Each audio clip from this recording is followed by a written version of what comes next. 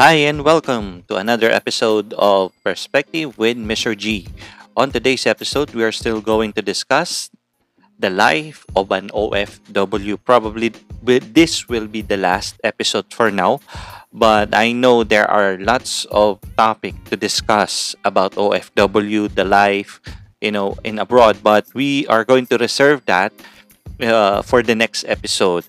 So there are actually, like I said, maraming magandang pag-usapan sa OFW, maraming topic, and I think there are there are too many difficulties and yung price ng pagiging OFW. And take note that to be being an OFW is not easy. It is not really easy. Being separated with your family, loved ones, it is a hard decision. Kaya nga we call them bagong bayani. Every penny, dollar, dinar, or dirhams or whatever currency of an OFW earn, masasabi nating it is really a hard earning money. Many OFW, though, they have a 9 to 5 job or 8 hours job or whatever job they have. Minsan, it depende pa rin, our OFW that work as a nanny kasi marami tayong mga klase ng OFW, tatandaan nyo po. Yung mga nanny or domestic helper, sometimes their work is 12 hours, minsan mas matagal pa, na minsan they don't have any off. Kaya minsan dumadating sa point they go and run away. We can call them runaway o nagti-TNT sila because they cannot bear the hardness or the difficulty na meron silang natatanggap doon. Kasi minsan, like what I said in our previous episode, na merong mga OFW, meron tayong mga kababayan na talagang they are not lucky doon sa kanilang mga nagiging employer. Kaya whatever they are earning, yung lahat ng OFW, it is literally, like I said a while ago, hard-earned money. Kaya, di ba masasabi nating sweat and blood, yung dugo at pawis talaga yung hirapan nila doon. At kagaya nung kanina, merong mga kababayan tayo there. We have some OFW that they have 8 to 5 job or 9 to 5 job o whatever timing na meron sila. Minsan, because they want to earn more, they still do the side hustle. Yung tinatawag nating nagpa-part-time sila. Like yung iba, naglilinis, they clean the houses, they do babysitting pagka they are off or selling stuff. Yan yung mga halimbawa. They bake food or they do some kakanin. Marami yan sa ibang bansa and then they will sell it. Or nagkakameron sila ng pahulugan. Kasi uso din yan sa ibang bansa, yung mga pahulugan. Mga nagpapahulog na mga halimbawa gadget, mobile phone, laptop na minsan ipadadala sa anak, ipadadala sa kanilang mga mahal sa buhay. Kaya tatandaan natin yung sinasabi ko kanina, it is really hard to be an OFW. Once na merong humihingi sa Pilipinas, Nay, Tay, pwede bang bigyan mo ko ng isang bagong phone kasi ganito kailangan ko, especially today that our season is nasa pandemic and many of our students in the Philippines are taking homeschooling and they need gadgets, phone or tab. Kaya I wonder na yung ating mga OFW, they do extra money o talagang they hustle too much para maibigay yung pangangailangan sa kanilang pamilya. Okay, minsan the saddest thing happen is that merong family or relatives ng mga OFW na they don't know yung mga struggle and hardship na sinasabi natin kanina at saka yung mga pinagdaraanan nila na how they produce that money, how they got that money. Na yung sinasabi ko kanina, yung OFW natin minsan, they have 9 to 5 job. Pero after their office hours o anumang trabaho meron sila, pupunta pa sila doon sa isang lugar, magdi-deliver. Kasi especially in the Middle East, I remember, minsan magdi-deliver ng mga ulam, yan, magdi-deliver ng mga kung ano-anong niluto o ano pa man, mga pa-order para magkameron pa ng extra money, extra income na which is ipadadala nga sa Pilipinas. Ganyan yung mga naging trabaho ng mga ibang OFW na na-meet natin. And meron pa nga minsan na pag nawala ng trabaho, yun ang ginagawa na nilang full-time. At yung iba na talagang ayaw umuwi ng Pilipinas, na nawala ng trabaho, they do lunch na lang or they cook and supply, nagpapa-order sila. Kasi minsan mas malaki yung kita nila sa paggaganon, sa pagluluto, pagtitinda, pagpapahulugan, yan, paluwagan, tinatawag nating paluwagan, yun yung mga pinagdaraanan nila. Kaya kung makikita natin, I want to say na kaya if you have a family member na OFW wherever they are or which country they are, learn to appreciate them, ha, kasi at make them feel na worthy and they make the right decision working abroad, kasi napakahirap talaga na nasa ibang bansa ka and then yung solo ka. Buti sana kung halimbawa you have some relatives there, pero pagka nasa abroad ka, kasi it is quite different from here in the Philippines. Pagka meron kang kamag-anak sa ibang bansa, ang buhay doon kanya-kanya. Kasi lahat ng OFW nagtatrabaho, lahat kumikita. Kumbaga, kailangan mong gumawa ng paraan to live. At and if you're in abroad, then you're an OFW, lahat doon bibilihin mo. Walang lugar na kagaya dito sa Pilipinas, if you need like for example a papaya for tinola, you can go at your backyard, and if you have papaya tree, you can just pick from there.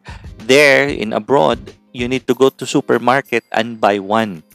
Walang libre, lahat binibili. Ultimo tubig na iniinom, binibili doon. Although dito rin naman sa atin sa Pilipinas, but doon lahat ginagastos. Rent, yung bahay, yung pagkain mo araw-araw, everything ginagastos. Lahat may gastos. Kaya yun ang dapat isang nalalaman at na-address sa ating mga family na nasa Pilipinas, yung struggle and hardship na meron.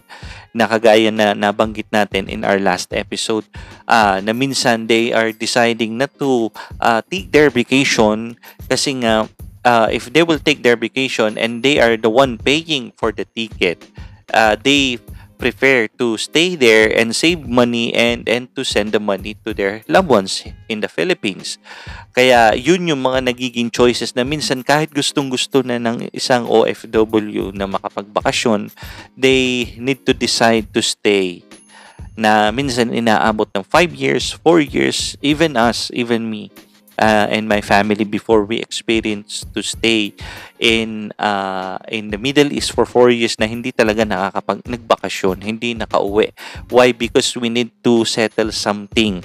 Na that time was recession, 2008 to 2009 to 2010. So talagang kailangan kung ano yung pinagkakakitaan mo, you need to keep that one, and we are so blessed na kahit pa paano during that recession time, hindi kami nakaranas na natanggal sa trabaho. God is so faithful in our lives na talagang sinamahan kami. And that time na naalala ko pa, kasi uso din sa abroad, in abroad, uso din yung kukuha ka ng isang plot, yung tinatawag na plot in abroad, na condominium dito sa Pilipinas. For example, 3 bedroom flat, kukuhain mo yun and then magpaparan ka. Ganun ang ginagawa ng mga OFW. So, kaya if you are dreaming or planning to work abroad, please prepare yourself. Because to be an OFW is not easy. Hindi ganun kadali. You will experience homesick, culture shock, at a big adjustment in everything, not in simple things. Sometimes you need to adjust in the country or in the culture na nadatnan mo for how many months. Hindi ka basta-basta makaka-adapt. Meron taong mabilis siguro maka-adapt, pero like what I said, minsan culture shock ka sa mga madadatnan mo pa rin. And remember that not all who have gone to be an overseas Filipino worker succeeded. Meron ding mga hindi sinuswerte na merong kagaya ng yung iba, yung pinirmahan nilang kontrata dito sa Pilipinas, pagdating nila doon sa abroad, hindi ganun sweldo yung binibigay sa kanila. Ang usapan dito sa Pilipinas, for example, is isang amo lamang, pagdating doon, ilang boss o employer yung kanilang pinagsisilbihan. So, yan yung mga mahihirap na bahagi ng isang pagiging OFW. Kaya, learn to appreciate, learn to know the struggles. Kung ikaw ay nagpaplano, pray for it. Ask God to give you wisdom about it. Kasi hindi madali yon. Hindi kahit pasabihin, wow, another experience, I need to go abroad, I will earn money. Okay, ganun yun eh. Masarap isipin kasi kikita ka ng dollar o kikita ka ng anumang currency.